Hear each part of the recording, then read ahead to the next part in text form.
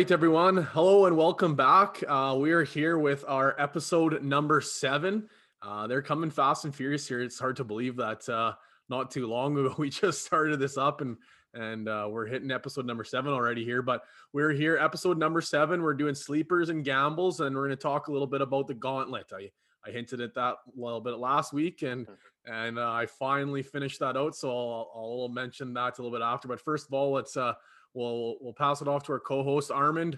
Obviously, myself here. We got Armand as well. Armand, how are we doing today? Pretty good. Non-fantasy. I'm pretty happy to be out golfing again. It's blistering hot here in PA today, but it's better than -40. So Yeah, not wrong.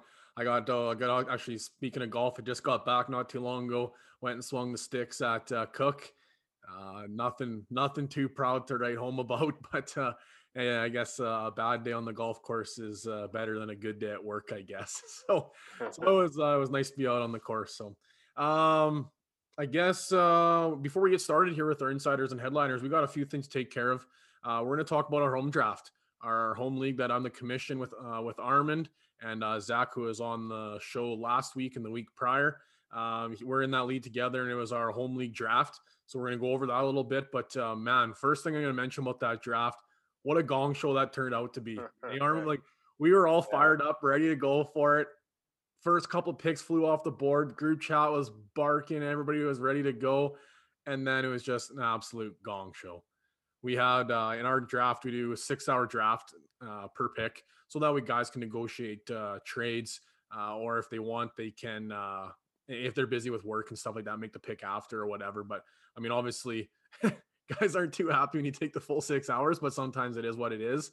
But we had a guy pull the pin on the league halfway through our draft. So obviously, myself as the new commish, this wasn't ideal. I was picking 102, then I picked 105.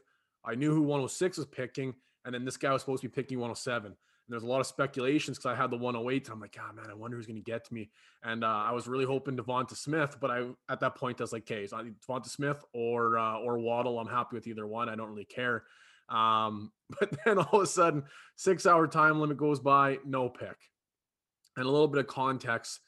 Unfortunately, this guy just got a little bit too busy for the league, but wasn't answering in the group chat. We made the group chat and he hadn't commented in it since 2017. Guys are messaging me as a commissioner, like, hey, man, like, I'm trying to get a hold of this guy. It's not working out. And unfortunately, just I've never seen that before where mid draft, I finally got a hold of him and he pulled the pin mid draft. So had to go back and try and add some picks. And it was a gong show. And as one of my first major things having to do as a commish, it was, oh man, it was a bit of a headache. We were running it, and it ended up being 3-4 days it took us to do this draft because of this gong show. And we were yeah. talking. It was like during work, after work. Armin and I have been coaching football. We're back up and running here a little bit in Prince Albert doing some minor football. And we were talking at football, like, what the hell's going on here, man? Like, trying to run scenarios. Like, if he does this, we got to do this. If he doesn't do this, then we're going to kick one of the league. And then I ended up getting a hold of him. He's like, no, I'm pulling the pin. It's like, oh man, like, headaches At were least you avoid the awkward conversation with him pulling the pin himself. So Yeah, it was kind of one of those ones where, like, dad mode. Like, I'm not mad, I'm just disappointed. So I was like, hey man, like, what's going on here? He's like, yeah, sorry, I'm busy. I'm like, okay, thank God. Like, a little bit of a damper, I guess, on our draft because we all get pretty excited for it. But let's run through it here. Armin, maybe you want to tell everybody about how your draft went, and maybe if you had to give yourself a letter grade, what would you give yourself on the draft? all right. Well, letter grade. Let's see here. I'd probably give myself a B plus on it. I think I left some stuff out there that I could have benefited from. I had the 103, 203, 303, and 403, so all my own picks going in. Um, and I ended up trading away that 203 for Irv Smith Jr. and I traded away Jonnu Smith in it, and I got also Preston Williams in that pick or in that deal as well. Um, and I did get a fourth, right?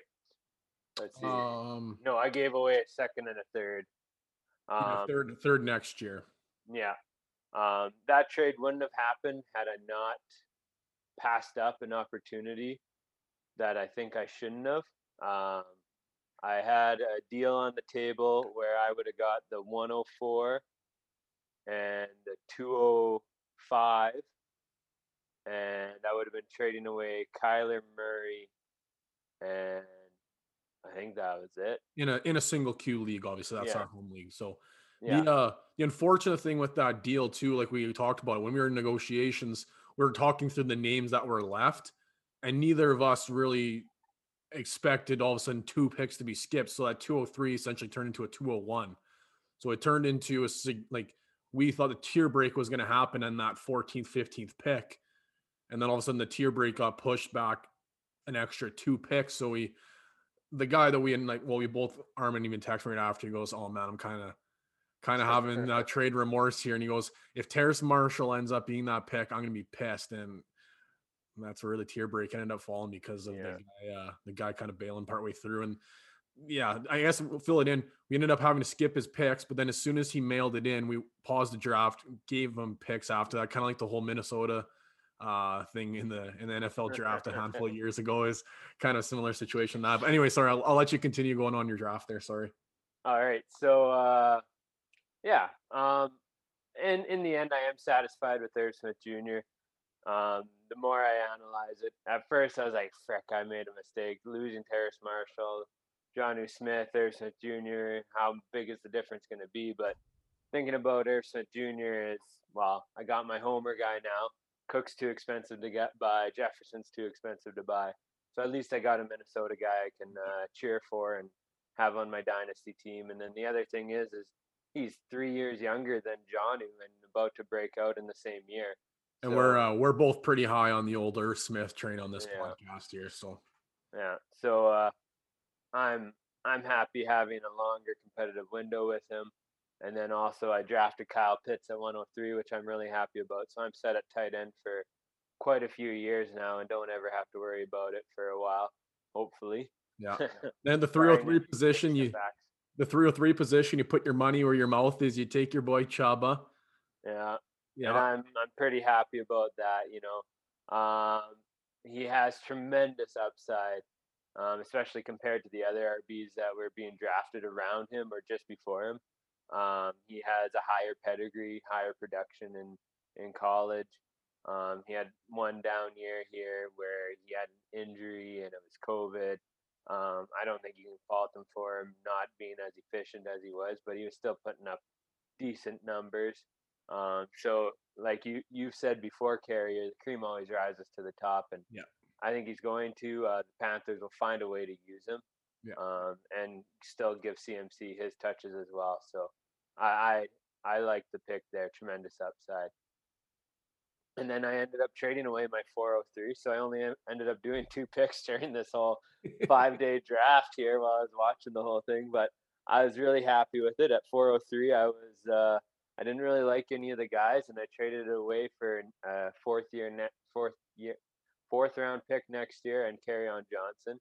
I think Johnson's ceiling is just as high as any of the guys being drafted there, and people forget that he is pretty young yet. He's turning 24 in June here, and I'll know sooner than I will with those fourth round draft picks whether or not I do want to keep him around. Um, it's not like he's a developmental piece I'll know right away. So then I'll have room for a waiver wire pickup beginning of the season if I don't need him anymore. Yeah, like we talked about before the pod, you can cut slack on him really quick. He's got the Yeah. short leash, you know, if you're going to run with him or not, especially with that Philly backfield. Yeah. So big picture during the draft here. I traded Jonnu Smith and Godert away pretty much. I turned Jonnu into Irv Smith Jr., which is higher upside there. I I turned Godert into Preston Williams. I'm flush at tight end. I also have Hunter Henry there and Eric Ebron. So flush there. So I didn't need Godert, even though he's going to break out. I love him as a player. But I have another receiver that I hope will kind of throwing mud against the wall, hoping for something to stick here at receiver at the moment. And My then I my my draft situation here, I guess I'm in most of my leagues, I don't draft often because I trade a lot of picks, especially for my teams in the most recent current positions. They were, I wouldn't say win now, but I was making moves at the deadline to add players to try and give myself that push. So I was always trading away my draft picks. In the last couple of years, I haven't been drafting that much. And this year, I think I made up for lost time as I ended up before the end of the draft was done. I ended up having 9 picks, so it was I had a lot of draft capital, and I think looking at it, I'm gonna give myself a rating. I think of A. I can't give the A plus because I mean, I obviously there is always opportunity for better, but I think A is pretty strong because I look at it and I got the guys I wanted. There's times where I hemmed and hawed, and there's times where it's like, okay, I want one of these 2 guys, and then the guy I wanted more went before I picked. But then the day you can only react to what the draft's going to give you. And when I look at my list, I got my guys. So I think even an A plus, it could be in the realm here. So at the 102 position, I drafted Najee Harris. The 105, I drafted Javonte Williams. The 108, I ended up getting Devonta Smith. 203, I got Terrace Marshall Jr. 209, I got Amon-Ra St. Brown. 304, I got Dwayne Eskridge. I got my little sleeper pick there. Had the same thing. I had to put the money where the mouth is on that one. 309, I got Dyami Brown. 402, I got Mac Jones. That's the one where it's like I didn't really need it, but Mac Jones in the 4th, that's tremendous upside. And I was like, okay, well, who else do I really want this position? Do I need? I was thinking Tylan Wallace maybe, but I was so set at receivers where, okay, well, maybe if Mac Jones kind of booms it. So that's the one that kind of holds me back from maybe giving myself the A plus. I didn't really need it, but at the same time, there wasn't really anything I really, really wanted or liked at that point. But and then the 405, I got Javian Hawkins. And that was when I texted Armin before. I said, I have a hunch. I mean, it could be the same thing. I could drop him right away, but he has the potential to be this year's late round undrafted rookie pick, or either your late round rookie drafts or the undrafted picking up a waiver wire, because he was a UDFA as well too. He wasn't drafted, and Atlanta picked him up, and we know the Atlanta situation right now. They tried to get Kerryon Johnson on the waivers, but they had the lower waiver, Philly had the lower waiver priority than Atlanta. So obviously Atlanta's looking for the answers. So that means that they're not all in at this moment with Davis. But I think maybe Javian Hawkins, if he lights it up at camp, then he might be able to sneak his way into that starting position. Maybe we have this year's James Robinson or this year's Philip Lindsay, right? So it seems like there's one of the bunch every single year, and who knows, in the 4th round, it's just a crapshoot regardless. So I'm hoping maybe this year I'm going to strike some gold with that UDFA. So I ended up having the 9 picks, and I mean, I was thin at running back, so I ended up getting only 2 high quality, and the 2 that I had rated the highest. So once again, the draft kind of fell to me. Etienne went at the 104. So it made my decision easy. At 105, I was going to take Javonte. The only other person I would have maybe considered was going receiver and going Devonta Smith, just because I'm high on Devonta. But I need the running back, and he and Smith ended up falling until the 108 anyway. So it ended up kind of working out my favor, partially because the 107 debacle of guy not coming. But I would have been like, that same thing. I would have been happy with Waddle or Smith. I think it was just Zach was the one that really reaped the rewards there, because he was the 109. And if Waddle and Smith was gone, then he's probably reaching for Bateman maybe, or it was one of those, the tier break, right? We called the tier break there. Zach snuck his way inside that tier break of the top end players. Once the timer expired, wasn't Zach just texting you like, hurry make up, the pick. Hurry up. But we'll see. You can leave the rookie draft really happy, or you can leave the rookie draft real sour, and things can turn sideways in a hurry. So once the NFL season gets started, we'll be ready to talk shop and see where we actually finish. But I guess before we get started, let's talk about the gauntlet. Okay, so I'll explain to everybody about the gauntlet. We were kind of, I can't remember when this even started, Armin, but we were hemming and hawing, I think, at work one day. I said, I should do something about like that we can talk about the podcast. I should try and make a trade with every single person in our league. So like, if you haven't seen, obviously, the Avengers, so you know what the gauntlet is, like the Infinity Stones added to the Infinity Gauntlet here, where every time I made a trade, I got added to the Infinity Gauntlet here. So it started off when I made a trade with a guy that actually I co-own a team with in our high stakes league. He's in our and this is all obviously in the league I commission, and I'm with Armin. I decided that I'm going to rebuild. My team was middling, potentially win now, but I was on the outsides looking in. So I said, you know what? I'm just going to blow it up. I'm going to rebuild. I'm going to get younger, and then we're going to do this thing from the ground up. So I moved. I made nine trades, 9 teams, and I made a couple other trades with like multiple trades with a few people here as well too. But I'll just list it off here in order of the guys I gave away and then the guys I received. So some of the guys I gave away I had received in deals. So I told Armin, I said, out of the 30 guys I had on my roster last year, I only have 5 of them remaining. So my team is fresh, restart, hit the restart button. But so I gave away Devontae Adams, Julio Jones, Myles Gaskins, Ronald Jones, Leonard Fournette, Melvin Gordon, Raheem Mostert, Cooper Kupp, a 2021 sixth, and a 2021 301, or sorry, not 2026, 2021 206, a 2021 301. I traded away a 2020 second rounder. I traded away Tyler Johnson. I traded away Austin Eckler. I traded away a 2021 305, a 2022 fourth. I traded away DJ Moore. I traded away Taysom Hill, Josh Jacobs, a 2021 106, James Robinson, and Kendrick Bourne. So those are the players I had traded in my 9-team absolute just let it go gauntlet, get the Infinity Stones. Then I ended up making a couple other trades where I got gave away Preston Williams and Irv Smith, gave away Paris Campbell, and then gave away Henry Ruggs and Jonas Smith, who I literally received like the day prior.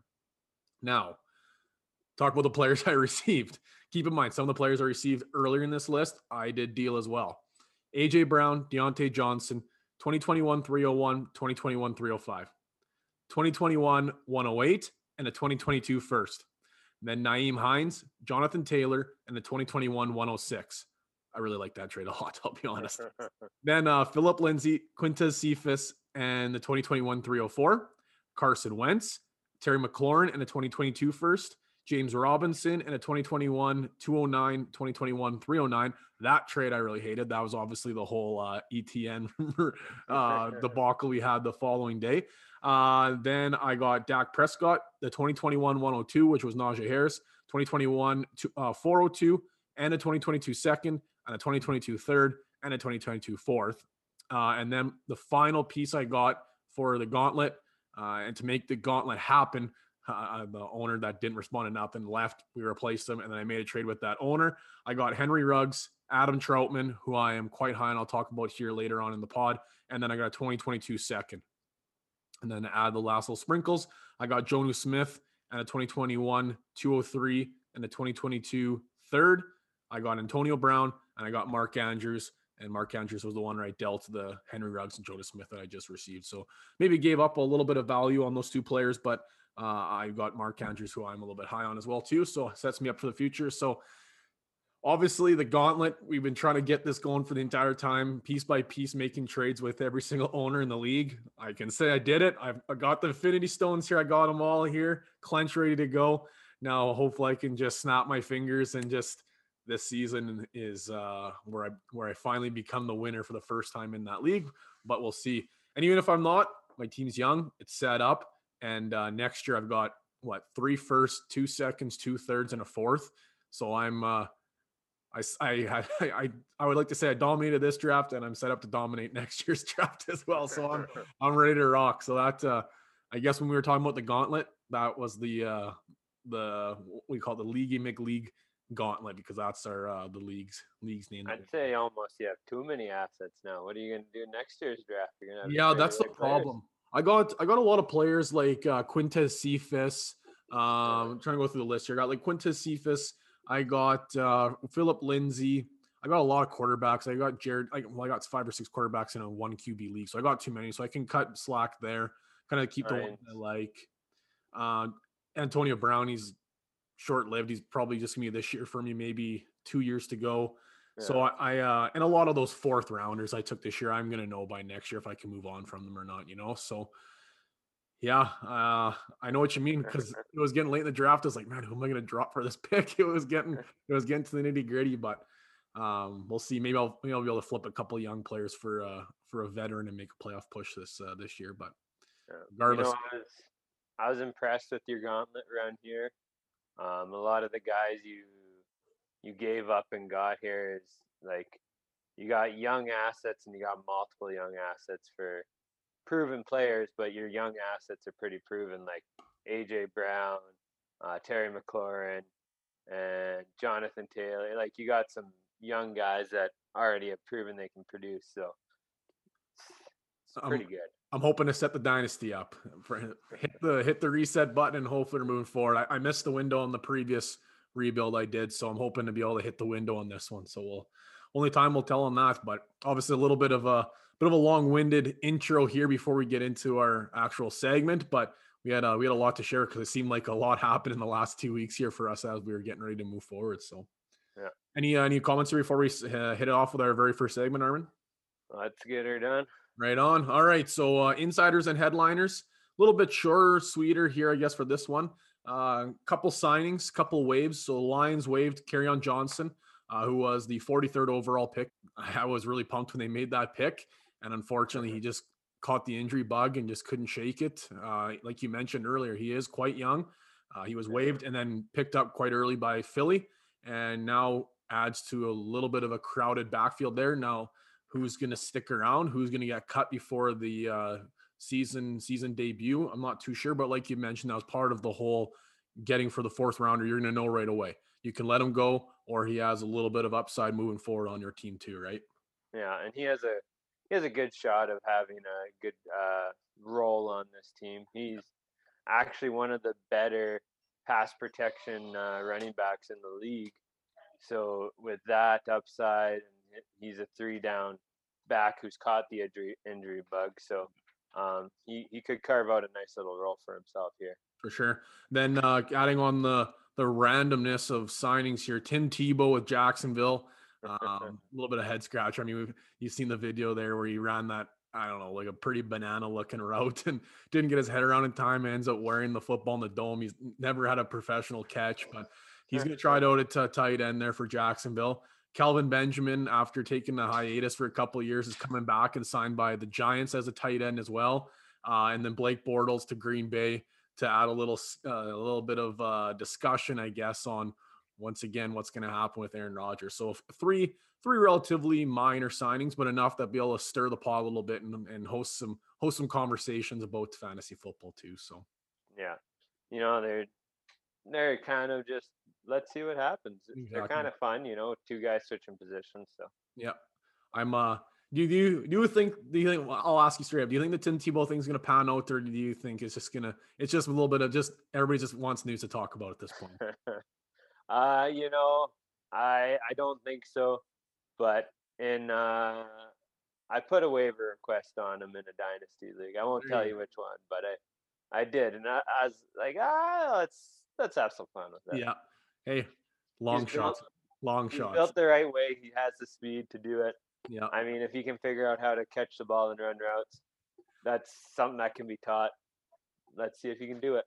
A good start is putting in the hands on off the forehead, I guess, but somebody will tell him that he'll figure it out. Yeah. While we were away too, the NFL released the schedule. Obviously, we know that it's going from 17 week to the 18 weeks, so teams are playing 17 games instead of 16 games. Obviously, we got a couple marked down on the schedule there. The Vikings and Lions, which we'll have to have a little bit of wagers on.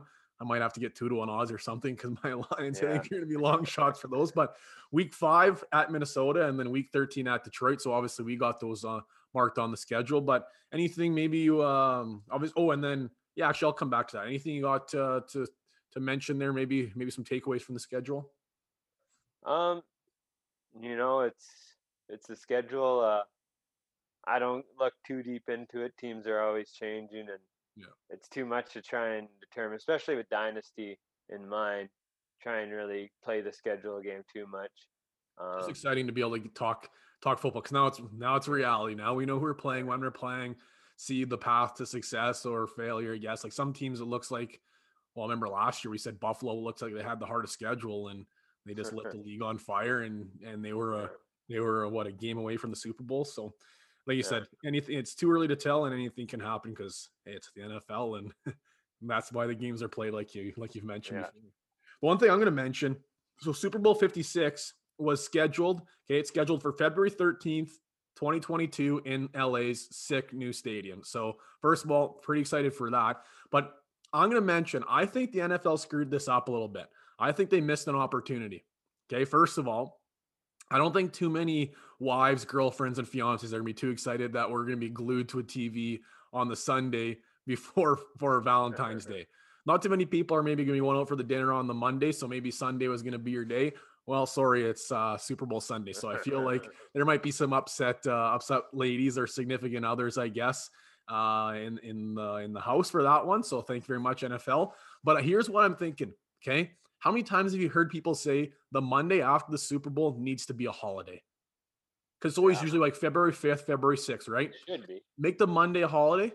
Okay, why don't we add a bye week before the playoff starts, or we push the season to start a week after? So our week one start date gets pushed back a date, back 1 week. The United States and Canada have that Monday as a holiday. For Canada, it's Family Day, and the United States, I can't remember exactly what the actual holiday is, but they have the Monday off as well too, which means that the Monday after the Super Bowl would be a holiday. So everybody can go celebrate, do whatever they want to do on Super Bowl, and we'd have the Monday off. I think the That'd be NFL, perfect. I think they missed out on that one. Push the Yeah, week back, push the start date back a bit. We'd start, especially this year with them stick tinkering with the schedule and yeah, everything. and the bye and like you get the 3 preseason, and then you get like almost like a bye week preseason, like a prep week or whatever. Yeah, Just push it back a week, man. How decent would it be for us to be firing up the Super Bowl on Sunday, crush some wings, have a few drinks, watch the game with buddies? Hopefully, COVID's a thing of the past. We can actually get together and watch the game together. And then the game's done at like 11 o'clock, whatever. You're done and socializing, and you can just sleep in the next day. How nice would sure. that? Like, that's a dream. That's a Hey, you wouldn't dream. have to worry about a thing. You just, oh yeah, Oh, fire up Super some Bowl. brunch the That's next the day fun. and talk about the Super Bowl. Like, yeah, I could Oh, get behind that. Thanks, NFL. I think we missed the mark there, but I I thought that think was worth mentioning. yeah, maybe we should try and get some steam rolling on this through the Yeah. pod here. Hey, this is the first year they're changing things up. So I think maybe they'll realize that, oh, we maybe screwed this up a little bit. We'll change something next week or Yeah, next year. Sorry. We get to give it for the people. Give them yeah. what they want. So a little bit shorter one for insiders and highlighters. Nothing too crazy going on. As obviously the season progresses, we'll be able to get a few extra pieces of information and news maybe to be able to speculate on. But we'll get ourselves back into keep trade cuts here. We took a week off last time, and we'll get her going here. So with this episode being sleepers and gambles, we're gonna go on some sophomore wide receivers that maybe haven't had the boom yet. So maybe some sleeper picks from the sophomore receivers: Denzel Mims from the Jets, Jalen Rager from Philadelphia, and Laviscus Chenault Jr. from Jacksonville Jaguars. So keep trade cut, Armand. What you doing? All right, I am cutting Denzel Mims. Okay, it's a busier receiving core with Corey Davis there now, and then oh, his name blanks me right now. Crowder with Davis and Crowder, and I didn't love Mims as a prospect necessarily. And then you add that along with the Elijah. Shanahan coaching tree coming in. Well, and Elijah Moore coming into town too. Yeah, and they're gonna you got to suspect there'll be a little bit heavier run from the Shanahan coaching tree, and busy receiving core. The opportunities won't be there. And last year, he out of these three guys, he caught the lowest percentage of his passes. He only caught 52% of his passes and no touchdowns. So he didn't always make the most of his opportunities when he got them. So I'm gonna cut Denzel Mims. Jalen Rieger, I'm going to trade him. Okay. I think you sell him that he could be potentially the number one target in this offense. Pointing out the unknowns surrounding Smith's size in the NFL and how it will translate. And trade him while you can still convince people that he could be the number one target before Smith becomes the number one target. And a lot has changed in Philly. So we have no idea how the chips are going to fall there as far as how they're going to run their offensive system, who's going to be the number one receiver. Is Jalen Hurts? Is he going to want to go to Rieger? Is he going to want to go to Smith? I don't know. So sell that he has the potential to be the number one, and let's get rid of him. And then keep Chenault. He was the most productive of the three, so it sounds like it's easy. But you look at it, he caught the highest percentage of his passes again at 73% of his targets, and he had the most touchdowns at 5 touchdowns. And this team should be better this year, but should still be in neutral and negative game scripts. So a lot of throwing the ball still. And he was producing with Westbrook, Connolly, and Chark in that lineup last year. So now it's Connolly and Marvin Jones. I'm right with Connolly, right? Yeah, I get Chark and Connolly mixed up all the time. Yeah, Chark's still there. Conley is with, I believe, Houston now. Okay, so Chark and Jones there. Yeah, Marvin. He could have the potential to be the number one guy there, as well, and they'll be throwing the ball a lot. So I keep Chanel. Yeah, I think for me, well, I'm with you on the Chanel. I think he's got the most capability of being the one where he can surprise people a little bit and probably take over for Chark. I know Chark's like pretty high and people are high on him. So Chanel, you could probably get a little bit cheaper than Chark. I think out of the three, I think he's got the capability of being the one more. So that's why, and I agree with you on that. But the only thing I flip flop a little bit is I'm gonna trade Mims and I'm gonna cut Rieger just because I think out of the three, he has the lowest potential of becoming the one. And I think Devonta Smith coming in there was clear cut that, well, we missed. And they've missed a few times in Philly on the receivers. But the interesting thing about all three of these, they all three have things that are changing, right? New OCs, new offensive schemes, new quarterbacks, whatever it is, right? So all three of them have the potential to be the one because if you get that connection with the quarterback, it's just I see the path to success being smaller for Rieger. So that's why I'm going to cut bait with him. Where in with Denzel Mims in the Jets, new quarterback coming. We don't know who the one is yet because he hasn't really had that opportunity to try and meld with anybody yet. Where who knows? I think Crowder's on the outside looking in. I think that they're not going to resign him moving forward. So I think they're going to be going forward with Elijah Moore and with Denzel Mims. So then Mims, I think, has that opportunity to potentially be the one where it's a little bit difficult for Rieger. So, I mean, very similar comments you had. And I think you couldn't really argue anybody with going 1, 2, 3 either way because they are all dealing with different situations. But I'm going to keep Chanel as well, but I'm going to cut Rieger and I'm going to trade Mims. Just like I said, just that's the way I see of potentially the percentages shaking down for being a one. So yeah, like I texted you when we were making this one up. I was like, man, that's a tough one actually. Like yeah, well, those all the changes and they're very similar. And it's all up to chance. I think like they all three have the potential. But just with situation, I think, and where teams are going, even though right now with the Jets, it does seem crowded. I think you look there in a couple of years, I think they have their guys they want to move forward with. And I think that they're going to move on from Crowder. So, but who knows? I think, like I said, I mean, we're all this whole offseason stuff's a lot of speculations. Be interested in listening to some of these back a little bit and be like, man, why did we want to get rid of Rieger? That's so stupid. But who knows? Who knows? Yeah. All right. Off-season segment. This one. I know I've been looking forward to this one. We've kind of put some hints out there and a little bit of tidbits and said these are some guys maybe I'd be targeting on the cheap or guys you should be watching out for, et cetera, et cetera. So this off-season segment we're doing here is sleepers and gambles. So myself and Armin are both going to pick 2 sleeper picks and kind of talk about whether from a dynasty perspective or a redraft perspective. And then we also have 2 gambles picks where it's like it could be a big payday or it could also be left kind of sitting there just counting your losses kind of thing, right? So very similar to my James Robinson pick I traded for before the draft. That was a big gamble. If the whole ETN thing didn't happen, I'd be laughing because I'm sitting there with Robinson and with Supreme stock and I got him for on the lower end of the price spectrum, or I could be sitting here with Travis Etienne and Robinson trying to battle it out, and obviously it didn't pan out. So that's kind of the whole idea of the gamble picks, where it could be boom or it can be bust. So you gotta maybe have a little. You gotta be. I guess it's not for the weak of hearts to try and maybe go for some of these gamble picks, but we'll just get right into it. I'll start it off with my sleeper pick number 1, and I'm big into this guy, Chris Carson. Okay, I think he's being slept on, and we've mentioned it. I can't remember if it was the 2 podcasts ago or whatever, but I think he's been slept on his entire career. He's been putting up unbelievable numbers year in, year out with a kind of a crowded backfield, to be honest. And everybody's like, no, he just keeps sliding down the ADP sliding. Right now, his average draft position is the 401. 4th round for Chris Carson. And, Pretty good.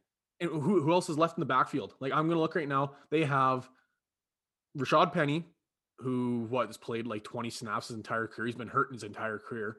They got Travis Homer, which I'm not too concerned about. And then they had the rookie last year, DJ Dallas, who only got snaps because they didn't have a single healthy back. They didn't sign anybody in the offseason. They didn't have draft capital to go after anybody. So they said Chris Carson is our guy. They signed him. Everybody's just tried to scare him. They were trying to sell him because they didn't think that Seattle was going to sign him. And, well, lo and behold, Seattle bucked up and they paid Chris Carson. Hey, well, I thought, okay, this is going to skyrocket his ADP. He's the only guy left in town, and especially in redrafts. Well, running backs, if you have a good running back, you win. Like, that's what you need. You need the good running backs, and that's what puts up the big points, right? But no, he's going down even more. Last year's average draft position was kind of at the end of the second, early third. Well, now he's even lower. And I guess the whole thing is, well, injuries. He's always hurt.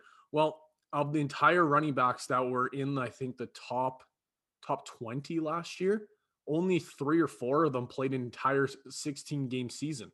So it just, every running back misses time. That's just the way it is. So when you write a guy off, especially the running back position because of injuries, I think it's kind of almost foolish, especially a guy like this that's put up really good points while he's been healthy. And he did miss like significant time last year with the injuries, but when he's been on the field, he's been dominant, and he catches the ball and he has a nose for the end zone. He lost a little bit last year when Hyde came in, and Hyde didn't have many opportunities until Carson got hurt. But then it kept seeming like, okay, Hyde's finding the end zone. So that's where Carson's numbers went down a little bit because of not finding the end zone. But now he's set up for success, but his ADP keeps dropping. Now, this, whether you take it from like a redraft perspective or a dynasty, I'd be going to get him right now. Like, I'm trying to get Chris Carson all over the place because I feel like he is, once again, you can probably get cheaper because guys sleep on him. Always hurt all the time, always getting older. Well, man, Seattle is saying they want to run the ball more.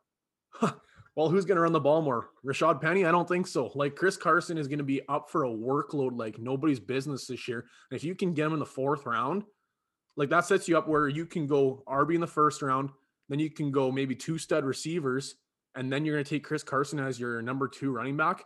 Yeah, I'm going to love that. Like, he's going around players, so in the range of redraft right now, he's going in the range of guys like Mike Evans, Julio Jones, Kareem Hunt, Chris Godwin, Clyde Edwards-Helaire, Justin Jefferson, David Montgomery, among other names. So that's kind of the range he's going. And looking at that list, okay, if I go running back heavy, then I'm interested in maybe like a Julio or a Justin Jefferson, and Godwin has his own gambles there with kind of the busy backfield that is, or busy receiving core that is Tampa. But when you look at those lists, like Kareem Hunt, no, I'd take Chris Carson for sure.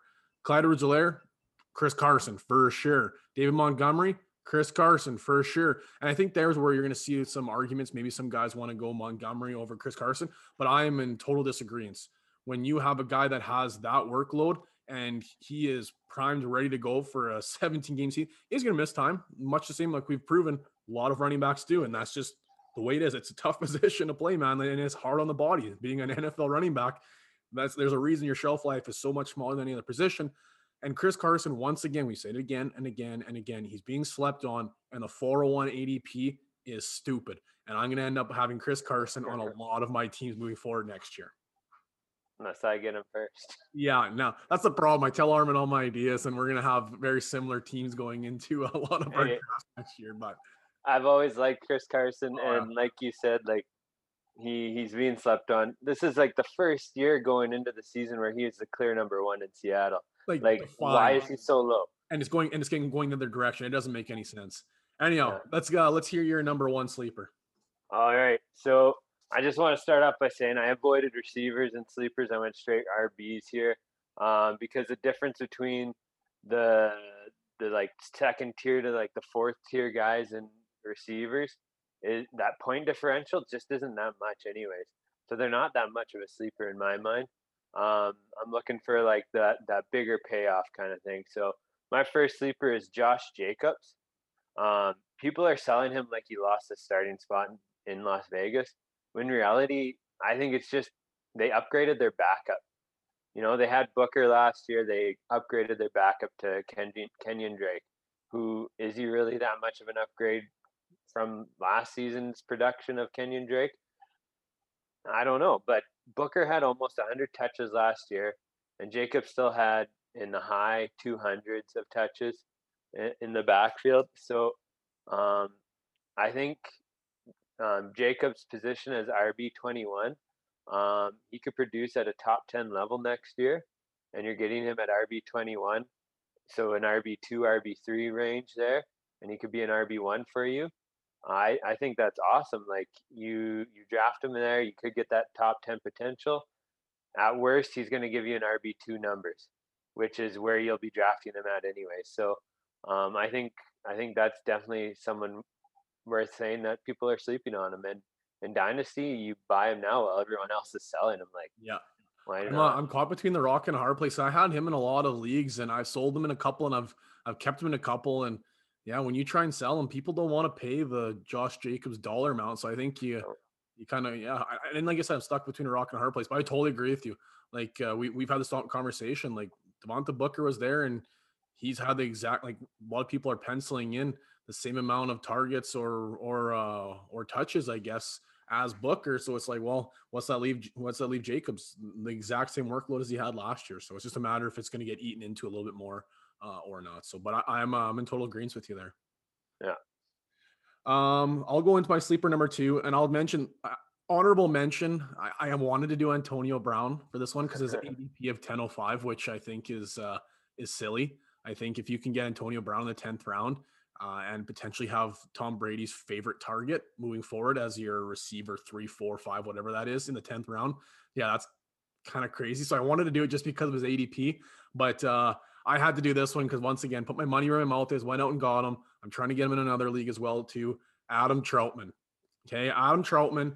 If you are in the landscape that you need a tight end, so this one maybe goes to a little bit more like the dynasty perspective, I guess, not so much the redraft. It could have redraft perspective or implications, I guess, moving into this year too. Just it's just a little more unlikely. He might have to wait a little bit more because he is pretty new.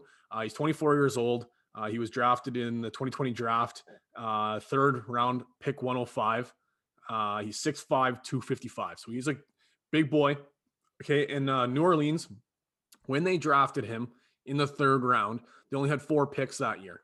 So they prioritized making sure that they were going to get Adam Troutman when really they didn't need him because they had Jared Cook, they had Hill, they had the bodies. So they wanted to be able to pick up a tight end for moving forward. So eventually, when they didn't have them, they had their guy. And when people say Cook and Hill left in free agency, they didn't leave; they were cut. They were let go. They said go someplace else, which left them with just Adam Troutman. And I know he hasn't really proven it yet, but this is an opportunity to get him really, really cheap and then potentially have the boom. Like, look at how cheap Zach got Kittle a couple years back, like for pennies on the dollar. And now, if you try and buy Kittle now, it's going to cost you 2, 3 first at least. Like you can't buy top end tight ends without paying premium dollar. So you kind of got to call your shot when it comes to the tight end position. I think he has an opportunity to be that. In ADP, he's going the 14th round, late 14th, 15th, or not even drafted whatsoever. So I mean, you can literally just take a flyer on him on your last pick in the draft and hope for the best. But he's an excellent run blocker, which means we talked about this already. If you're an excellent run blocker, you're on the field more, and more on the field more means more opportunities. And with Cook and Hill leaving, that leaves 32% of their targets because that was soaked up between those two. So who's going to soak them up? Michael Thomas, he's still there. Okay, well, who else is there that's going to get these targets? So they have to go somewhere. And I'm not saying Adam Troutman's going to get all 32% of the target share, but he's going to get some of it. And with new quarterbacks going in there, I think anything's possible. So literally, you can get Adam Troutman for nothing. You can get him as a throw-in maybe for trades. So I think he's a true sleeper, but you might have to be patient with him. He is a young tight end, and it's going to go into my hot take a little bit later on. With young tight ends, you really have to be patient, as obviously the breakout age is a little bit later in comparison to other positions. So sleeper number 2 is Adam Troutman. All right. My sleeper number 2 here, I have Kareem Hunt. So a lot of people don't realize this, but he finished in at least half point PPR. here at the RB10 on the season last year. Now I know there's a lot of injuries to top end guys too in there, but he put up and some people say, Chubb was injured for a little bit, so that gave him some more opportunity.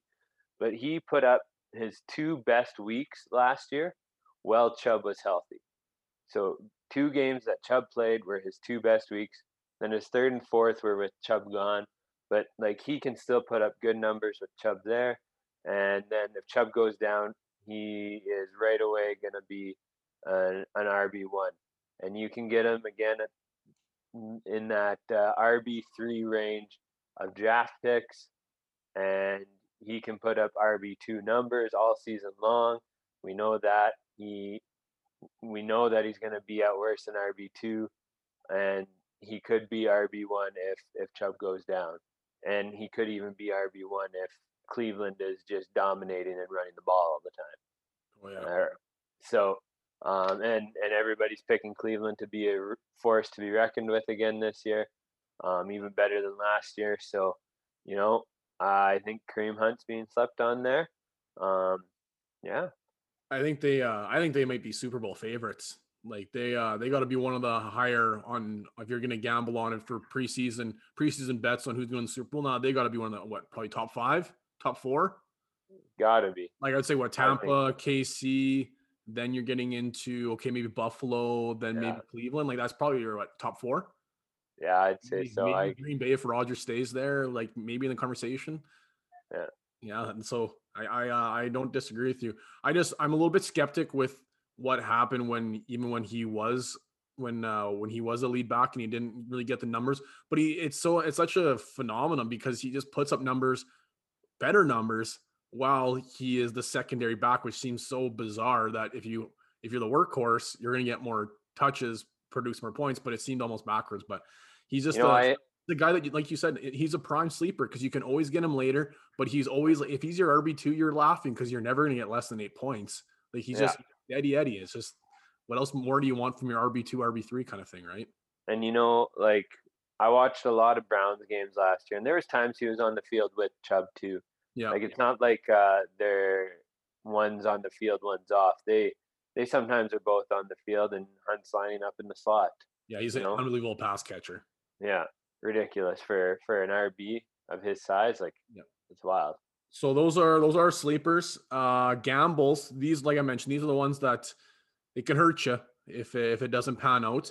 And my first one, I might get a little bit of rough feedback on this one, but I'm gonna go with Jonathan Taylor. I know that seems kind of silly because I just traded for him and he's going to be he's probably my lead back in my dynasty team right now, but with an ADP of 107. So he's the 7th player in redrafts off the board right now. And in dynasty, you almost can't get him. You're going to have to pay up. Like I paid primo bucks. I sold the farm to get him and I went all in.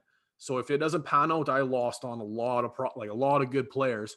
And in redraft, your first round, I always take the chance that you want to avoid risk in the first round. So guys that are potentially suspended, guys that have or maybe missed some time because they're still coming off of surgery from the previous season, whatever it is, you want to try to avoid as much risk as you can the first round. And Jonathan Taylor, old adage of don't you can't win the fantasy season in the first round, but you can sure lose it. Exactly. So last year, guys that took like CEH 107, 108, 109, I know they're kicking themselves a little bit, right? I know we've seen Jonathan Taylor be elite, but part of the problem is we haven't seen him yet do it with all the players around him, right? We haven't seen with Marlon Mack yet. The reason he started getting all those touches was because Marlon Mack got hurt, right? And then they re-signed him. Nyheim Hines is still there, and he had an unbelievable season. So he has the built-in risk already.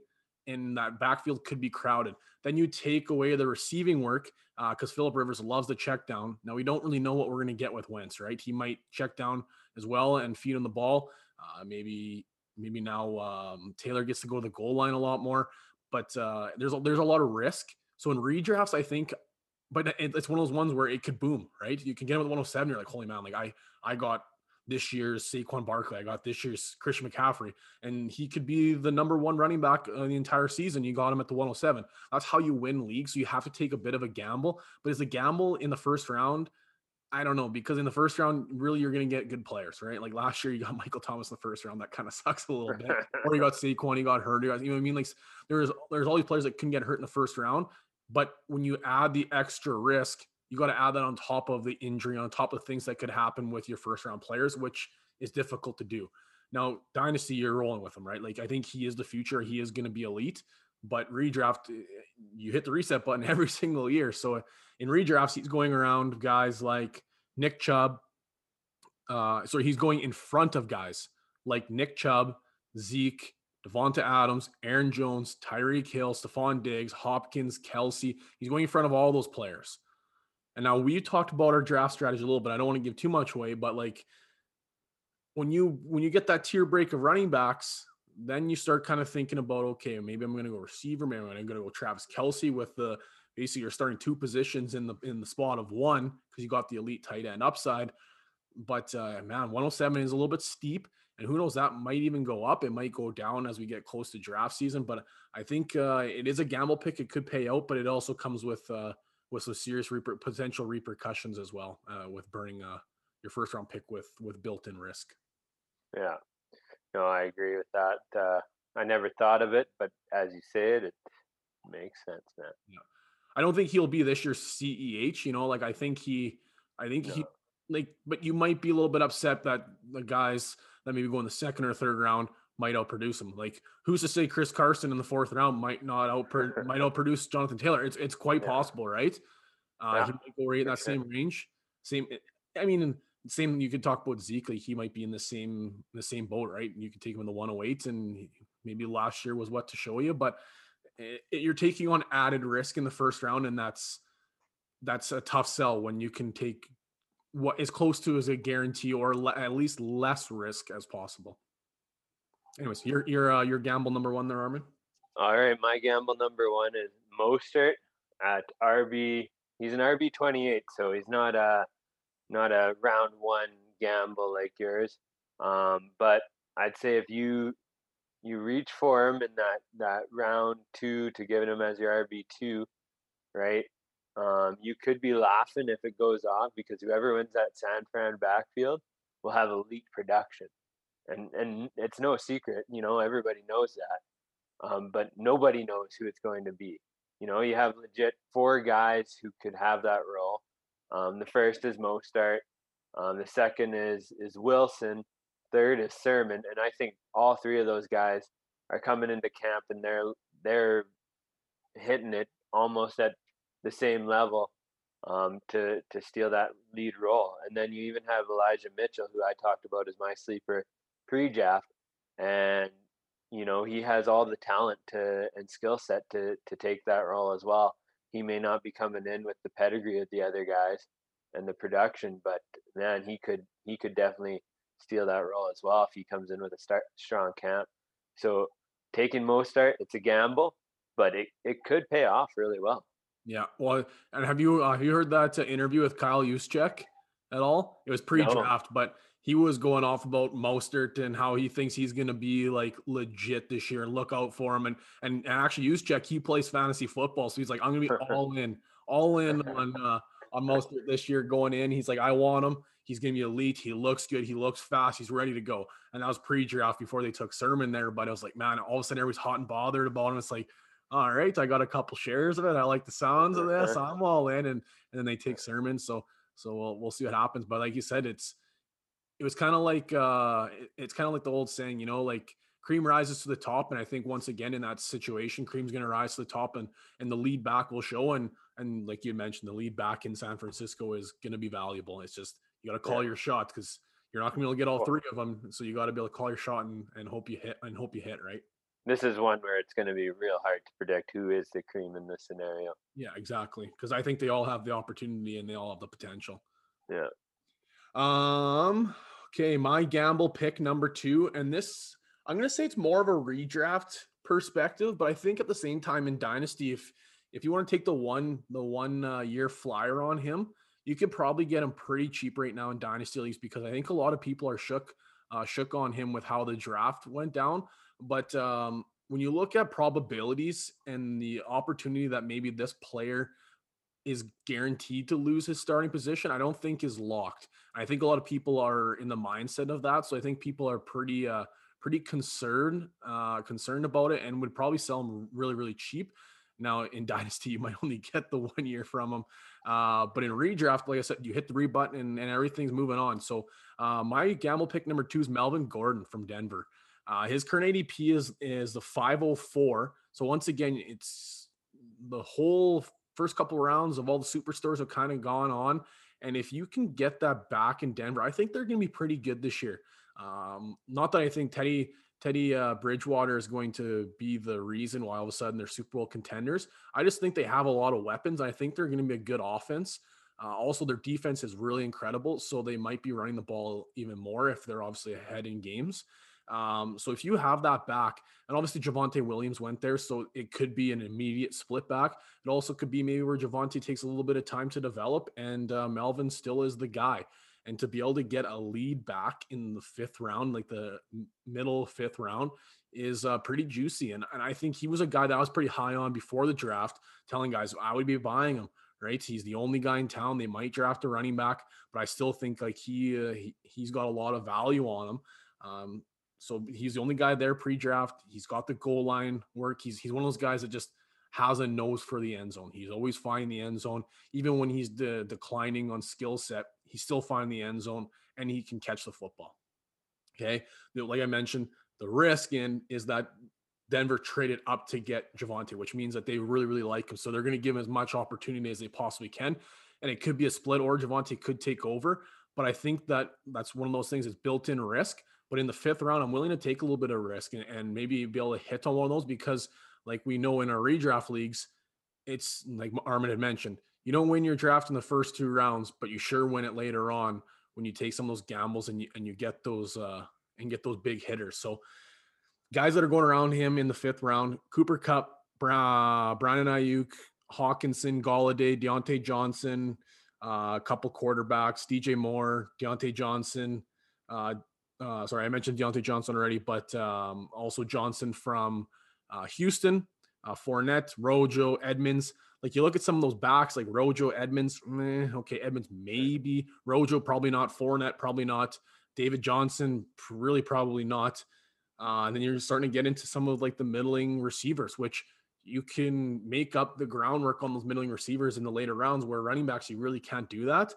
So I think in the 5th round to get a potential workhorse back is pretty juicy. So if he ends up dominating the backfield and maybe Javonte takes a little bit of time to develop, you got a steal in the 5th round there too. So like I said, a little bit more from the redraft perspective, but even dynasty, if you throw a 3rd rounder and maybe you'll end up getting Melvin Gordon, who really knows, but you might be like I said, a little bit of risk, but it could also pay out pretty heavily as well.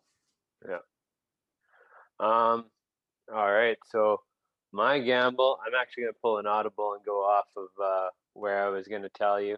I was originally going Gaskins here, but I'm switching it to David Montgomery for my gamble pick here for number 2. He's been slated in on Fantasy Pros as RB19. He finished RB4 last year, so another guy kind of like Mostert here, where he could finish high elite production, but he also has had a season or 2 seasons of like being a bum. Yeah. So taking a little longer to develop. Yeah. So I think you get him in the 2nd round here. He could be your RB2, and he is a little bit more of a gamble, right? He could end up only being RB3 production on the season. Who knows, right? But he could end up being RB1 production in that top 5 range again. His stretch down the season was incredible. Like he single-handedly was winning guys their leagues down the week 13, 14, 15, 16. It was incredible. Like you were scared to see David Montgomery. Now, is it a product of schedule or a product of talents? And maybe it's a combination of both. But like you said, that's a little bit of the built-in risk, obviously, that comes with a guy like Montgomery. Yeah. and then the risk that comes with it too is Justin Fields being there now, and he's a guy who could run the ball. He's a running quarterback. So that could eat into Montgomery's production, which makes it even more of a gamble, right? So he is a guy, could be elite, but you're gambling on it. But at the RB19, I mean, he could slide even further yet. There's a lot of guys that don't believe in him. So you could kind of sit there and let some guys flow by, pick a few receivers or something, or elite receivers, and then go for Monty after that. Almost a zero RB, but take just going all in on those big names, right? Like getting the Hopkins, getting the Jeffersons, getting those types of guys, and then trying to gamble on the running backs at the later. I think that would be the only way he ends up being your RB1 is if exactly you do your RB. Having him as maybe RB2, RB3 with the upside, I guess it maybe takes a little bit of the gamble out of it, I guess. But at the same time, you might be thin at receiver position. But like if I told you right now, David Montgomery is your running back 1, are you comfortable with that? No, but that's what makes it a gamble. Exactly. If I told you running back 2, running back 3, all of a sudden you're like, okay, like you're not relying, right? So, but that's like you said, the built-in risk that comes with drafting David Montgomery. So yeah. Well, that'll do it for our sleepers and our gambles. Obviously, we got lots more. We'll be kind of sharing little tidbits throughout the podcast here, especially as we get close to draft season, and we'll dive into a few names a little bit more that we're kind of all in on, guys, come draft season, just because of their ADP and stuff like that. But that'll do it for that segment for this episode. We're wrapping things up as per usual. The ice cold hot takes. I know mine's spicy on this one, and Armin's not going to like it. I don't know if he's actually got a chance to see it yet, but we'll let him go first, and then I'll come in hot with my second one. All right. I'm going to go with something that I guess I've kind of been hearing rumblings about it. And the reason I picked it, though, is because a few weeks ago we learned about a former student and a current student at our school who's been listening to the pod, and their favorite team is the Cowboys. So I was like, I got to do a hot take on the Cowboys. So here we go with my Cowboys hot take, and I'm going to continue the trend of RB talk here. And there's a lot of rumbling about Pollard being the more talented back now than Zeke. That Zeke is starting to get a little washed up, and Pollard is actually the better back. I am going to say in my hot take, we're going to see Zeke come out this season. He's going to be the starter. He's going to be getting tons of touches. I don't think Pollard's going to take over, but I'm going to say that it's going to be more of a backfield by committee by the end of the season with the Dallas Cowboys. Oh, I hope not. I hope not.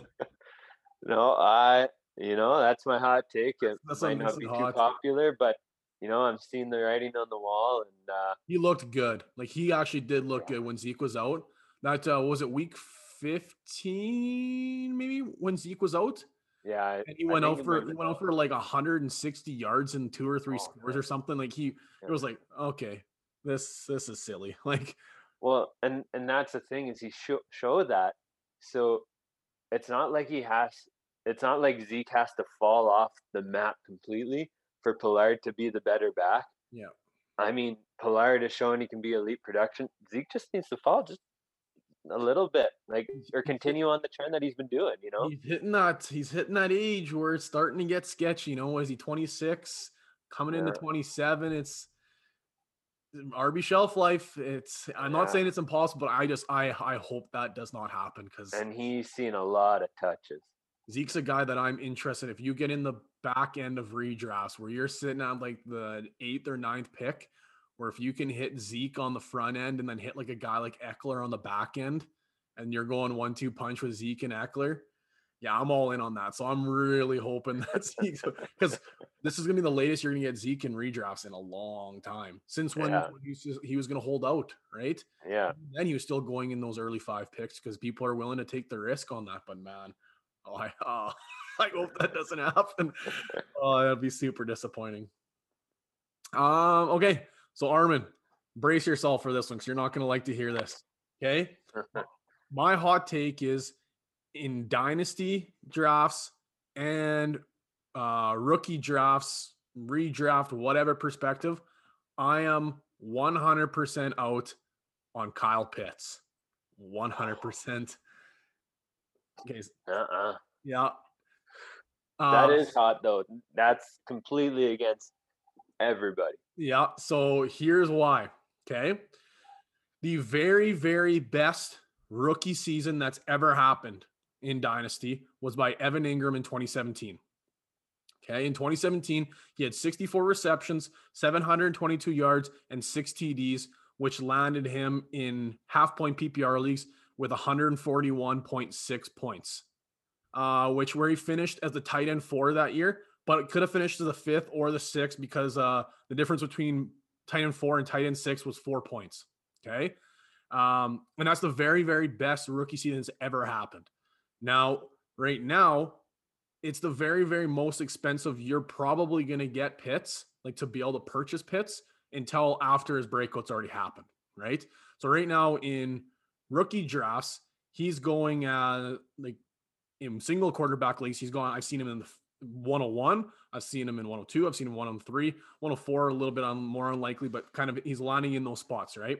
And then with Superflex, I've seen him go anywhere between 1-1 and 1-6-ish, but even 1-6 once again, probably on the tail end, maybe 1-7 in Superflex. In Superflex, I've seen him go maybe even 107.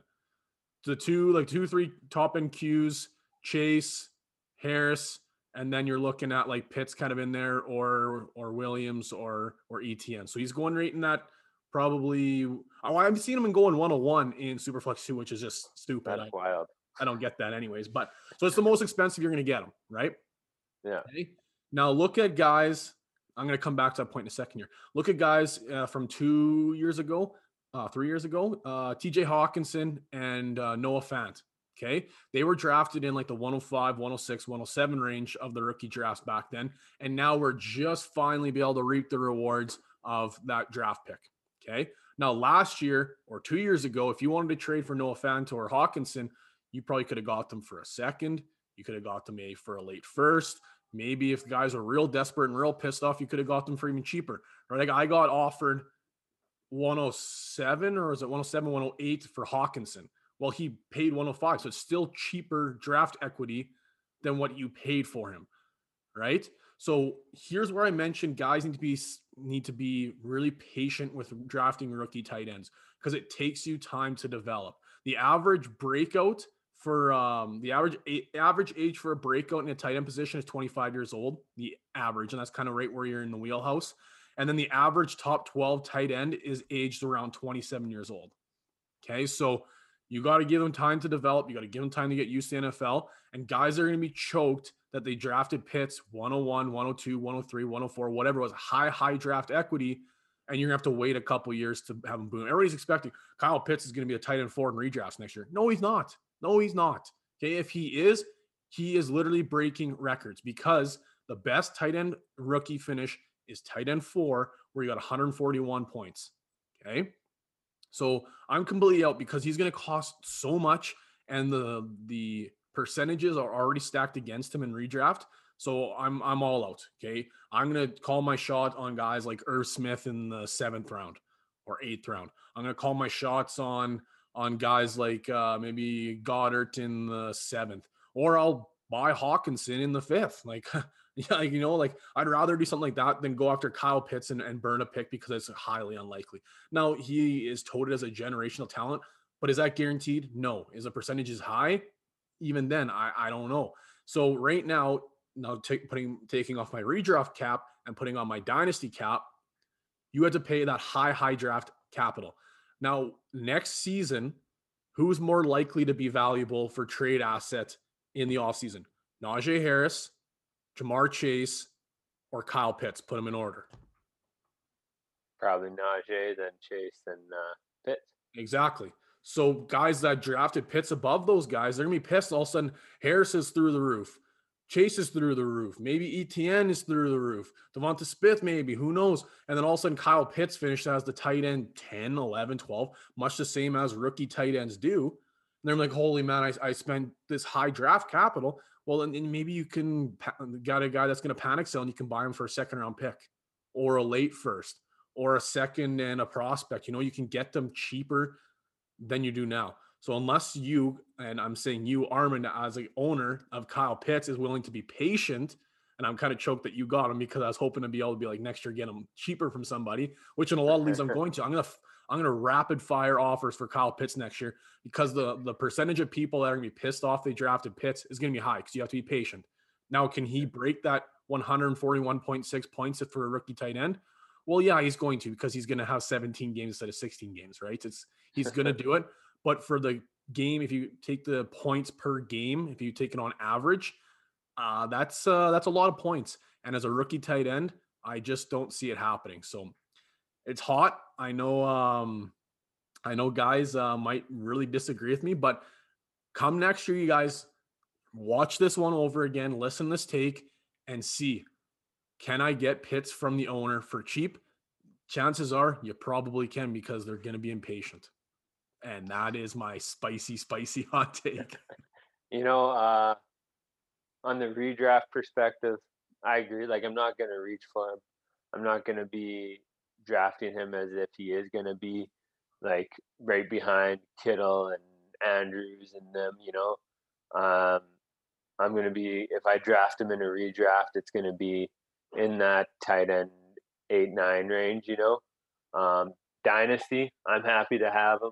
I'm happy to wait on him and let You're him going to have to develop. be patient. That's the only problem. Because even if he finished, so here's the question: even if you finished, so say tight end 6 this year, are you really going to be happy with that? Burning the top 3 redraft or top 3 dynasty picks for him?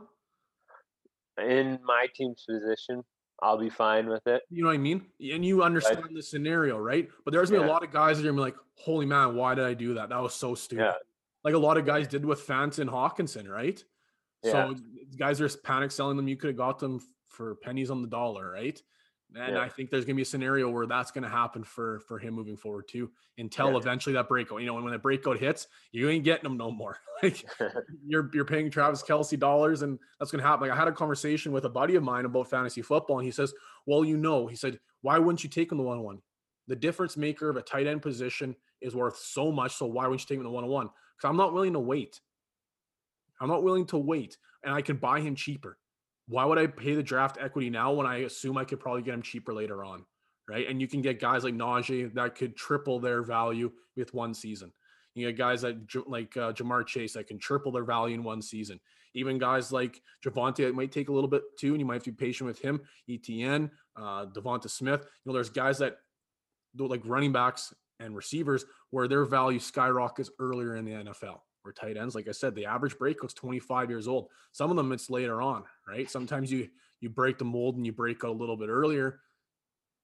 But who's to say, right? You got to be a little bit patient, and I will be just rapid firing out those offers for Kyle Pitts in the offseason. But no, I'm not happy Armin. to wait for him.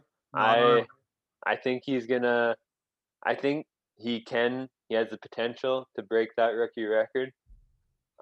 Willie, that's not a for sure thing. Yeah. He is going to be generational though. So I predict an earlier breakout than the average tight end for sure. And you know what? The other thing with me picking him at 103 is almost like a tanking scenario too.